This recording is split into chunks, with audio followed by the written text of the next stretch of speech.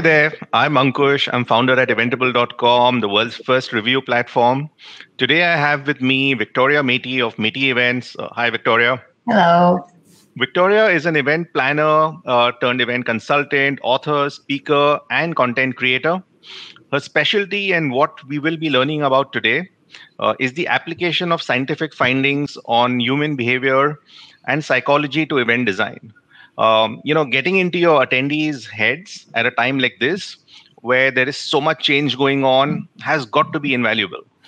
So keep watching as we unravel some fascinating layers of event psychology and how that can help you design better event experiences. Thanks for joining in, Victoria. Thank you for having me. Victoria, quickly before we begin, we are now at an interesting time where we've seen the rise of virtual events as the pandemic took hold, and then came the Zoom fatigue. And now, after all the mass vaccination programs around the world, we're talking about reopening and going back to in-person events. How have you, sort of been processing all this? It's obviously, the requirements and expectations change at rapid pace right now. And moreover, the level of uncertainty is very high right now. So I think the event planners, me including, have to deliver and to deal with, things under pretty tough conditions. And at the same time, we know that the budgets got smaller. The teams lost their members, and overall, the burnout and stress are those limiting factors when it comes to improving the quality of the event or creating out-of-the-box solutions, right? So, and I think that this is yet another reason why it's critical for event planners to embrace approaches that work better under these new circumstances, and those approaches that can help solve all these challenges at once, right? Yeah, that's true. Yeah, I think so. Yeah, that's true, Victoria. I agree with that. I think, for everybody watching, we can just jump into, learning more about how you came, to be in the field of event psychology. I find it really fascinating, and I've read so many of your interviews and articles, and, I just can't get enough of it. So let's just, sort of jump in there and, see and explain to our audience that's watching, what are some of the things that they can take away. Yes, of course. That would be my pleasure. Well, you know what? It just started. It's interesting. At my first university, I studied psychology as a side field, and I wrote a thesis on cognitive linguistics, combining two disciplines. And since then, and during my time at work in events, I've been researching and reading a lot about psychology and neuroscience. And somewhere along the way, I got this insight that events is the most people's business ever, meaning that it's all about how we think, learn, communicate, and that if we understand people better, that is how they make decisions, right? And what drives their actions. We would be able to fine-tune our practices based on solid science and on solid proof rather than just gut feeling, right? And I started doing what I call translation from the science language to events language. And I'm researching behavioral science concepts and tools and analyze how they can be used by event planners and event industry partners to solve challenges that they may face. And what I love about it is that it provides us with creative and often low-cost solutions. Right. No, I think, neuromarketing itself is attracting so much interest from marketers today. And I think this is a really great niche, to really apply these principles to event marketing and see how you can, design better events and a better experience for attendees. So I'm all ears. Are you going to share something with us? Yes. I do have something to show. I wanted to share some quick tips, and let me just start this. So, As I said, I've been doing the consulting and teaching on event psychology for a while right now. And what I want to highlight again is that if you want to increase attendance and make the learning more effective, or if you want to make the experiences more memorable and engaging, you need to understand how it works inside our minds, because experiences happen inside our heads, right? Not outside. And with all the information overload that we have, by some estimates, by the way, adults are exposed to around 3,000 messages a day on average. Can you imagine that? Wow. Yeah. Yeah. I mean, that's just unbelievable. It's like, right? I think, one of the words I heard sometime back to describe it is like content shock. We are living in a world of, there's just so much just being thrown at us. Yeah. Absolutely. That's great definition. But plus, all the fatigue, both from online and offline that we have, distractions, now restrictions of all kinds. So with all that, how do you make people decide in your favor, buy a ticket, or show up for a free event, or promote the event within their network? How do you convince them to come back? How do you impress them? How do you make them focus? How do you prevent non-helpful behavior and guide people in the right direction? And this is where understanding how people think and behave is critical. Even some basic understanding and knowledge can produce amazing results. And that is why I'm helping event planners and event tech providers apply such knowledge to the event planning practices and services. And as I said, I teach and speak about what I call event psychology. So now let me share a few examples of how event psychology and scientific insights on human behavior can make a huge difference. So my first example is about adding breaks to the event agenda. I regularly review event concepts and agendas, and I've been arguing for adding breaks to the agenda since forever, But somehow it's not a common practice yet. Things are better now since the pandemic changed everything. We went online and people realized how bad Zoom fatigue is for their events. But I was recently reviewing the online agenda for the client, and I noticed that once again, there were no breaks. And the client argued that the event was only 3 hours long. But to me, it only proved that they are not aware of how brains work and what a devastating effect not taking breaks can have on attendees' learning, satisfaction, and consequently on their decision to return. And I'm sure, Victoria, that this has also got to do with the attention span, right? Your attention span has to be limited. You can't just keep sitting in a room for 3 hours, and most people would just go now. Absolutely. And we had this problem before the pandemic, but the pandemic just highlighted it, and brought it to a new level because people realized that it's real. The problem is real. But somehow what I see is that it's not, as I said, it's not a common practice yet. But if the event organizers knew what some studies show, they would have added breaks long ago. And just let me show you how science and studies back it up. This is the latest research by Microsoft. You see the screenshot from the study, from the research, and it literally shows what happens in our brains during non-stop virtual meetings. Without a break, people are doomed to get more stressed and lose focus. Taking breaks improves engagement and concentration significantly, as you can see. Wow, that's a huge exactly. But moreover, it doesn't cost you a lot to make such a tiny change, right? But it does have a huge impact on the event outcomes. The second example is about post-event communications. And this is the study results in which people were asked personality test questions on the Likert scale. And at the same time, their non-conscious reactions were measured. And as you can see, it's amazing that it's clear that what they say in reply to the questions, and how they really feel about the questions don't match.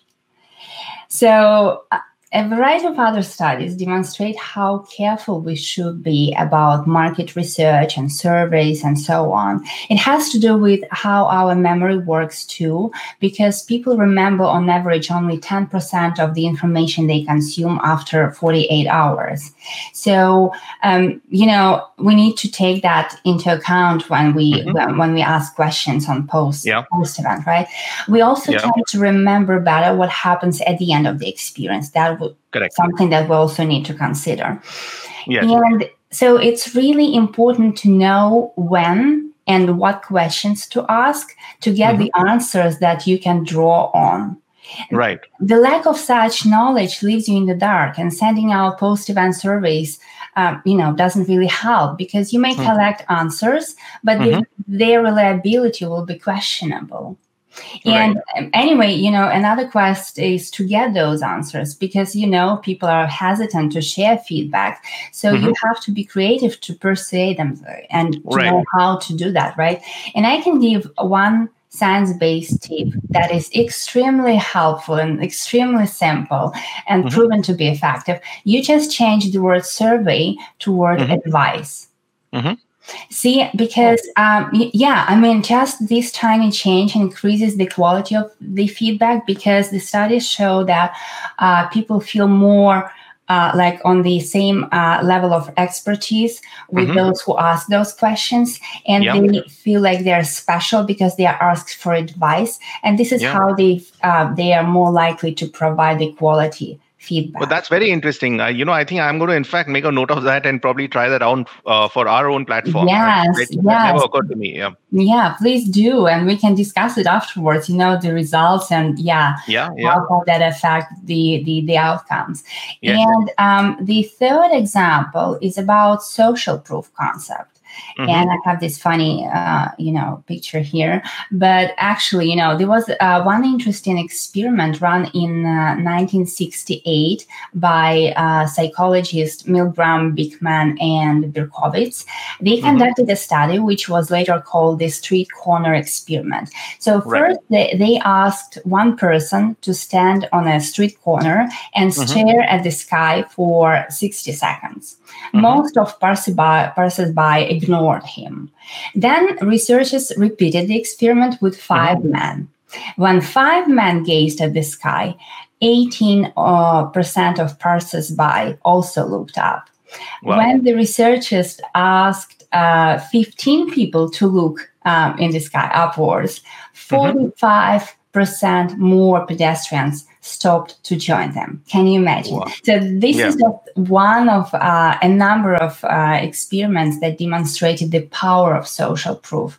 And I can say that this is the most researched behavioral bias, which shows that we look to others to validate our behavior, especially if we are in a situation of uncertainty, which is, again, very valid these days, And social proof is a super powerful concept. Absolutely. And I'm sure you encounter it, almost on an everyday basis, right? Every day, yes. Yeah, I mean, we all are encountering it. So I think marketers have been using it for long, and some event organizers too. But still, it has been more of a, again, gut feeling based usage than intentional application. And until today, there were not smart tools and platforms like the ones that we have today. So I think now it's the time to start using it and be more intentional about it.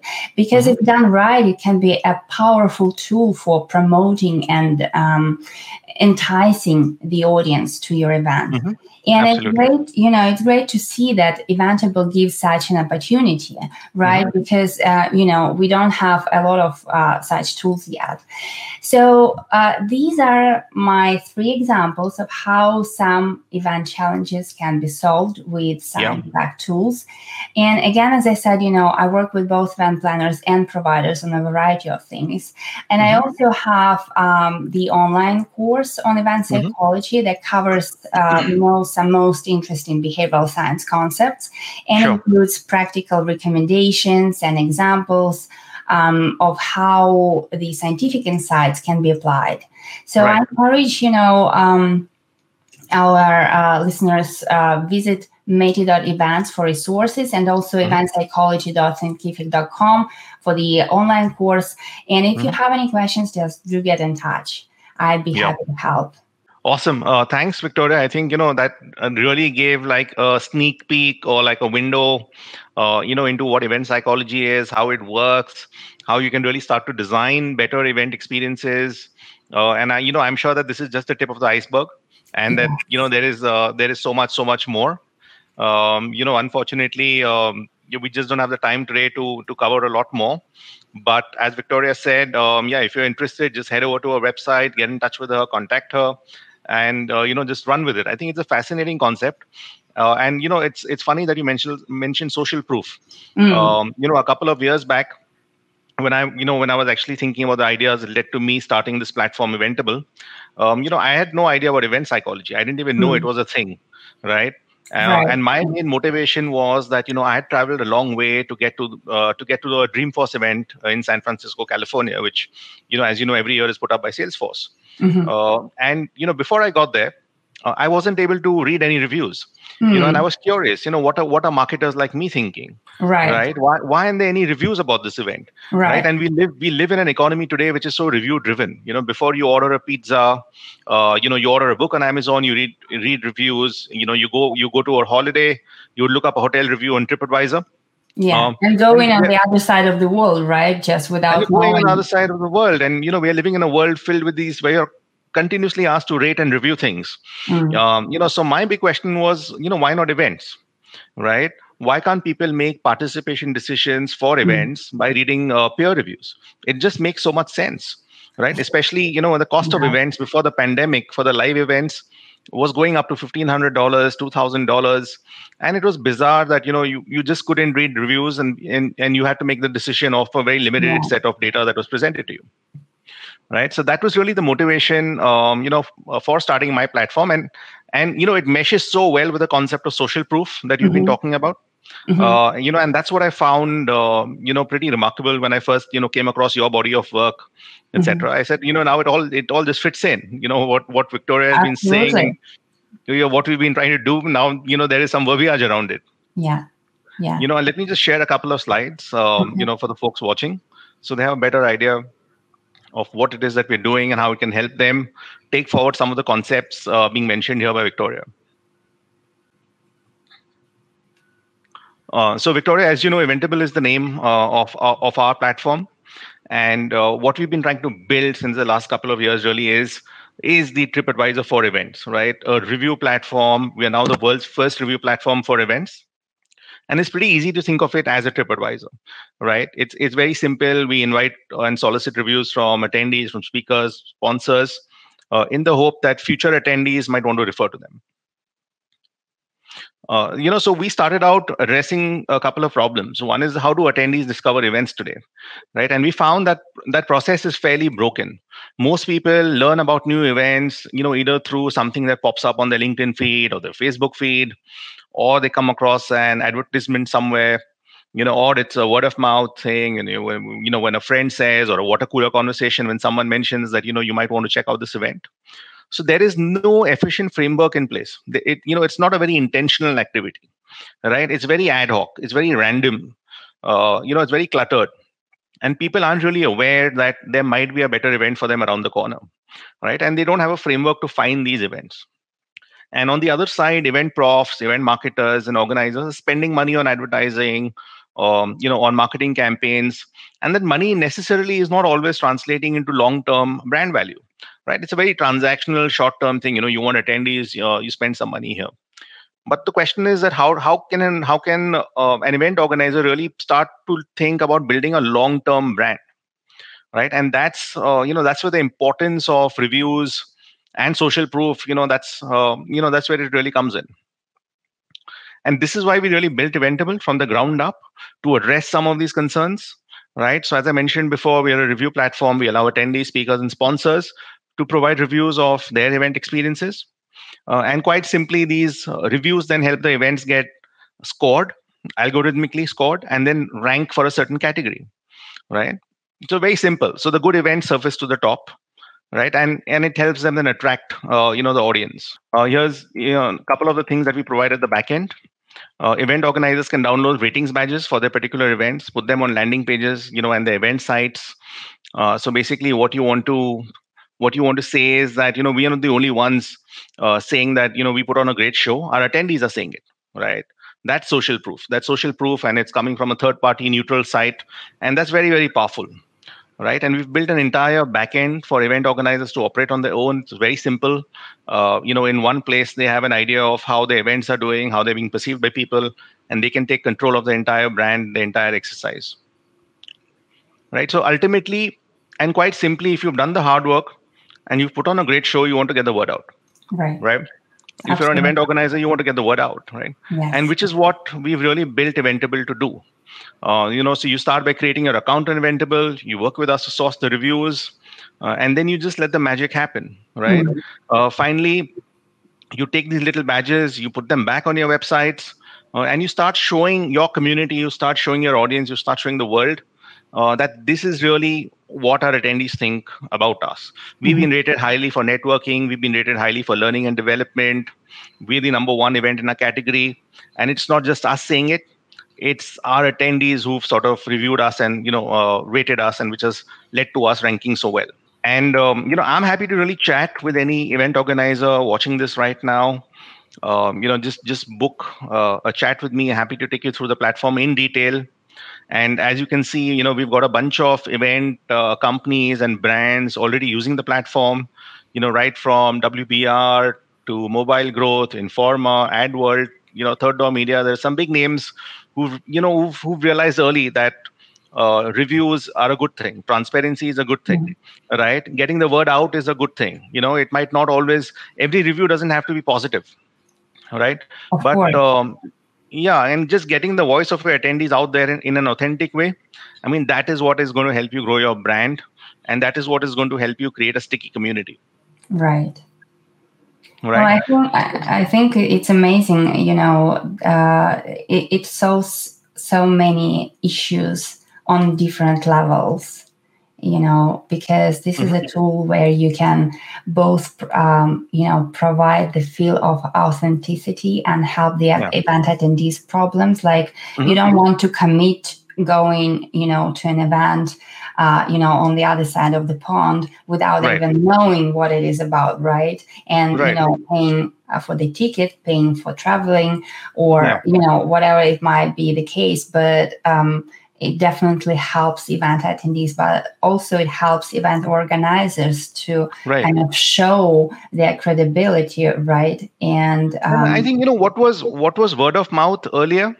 In the old days, when there was no internet, has become like an online review now. Yes. Right? Because earlier, you would wait for a friend to tell you something, and then you would, take that. You would trust that. Simply people want to trust other people. Right? It's as simple as that. And instead of trusting the word of a friend, they can go online and see what other people like them are saying, what they're thinking. So it's a very simple premise. Yeah. So I hope that the audience watching today, Victoria, has learned something new, both about Métis events and about Eventable. Please free to get in touch with both of us if you'd like to continue the conversation. We're always happy to chat. We're both on LinkedIn. Thanks a lot for your time. Victoria.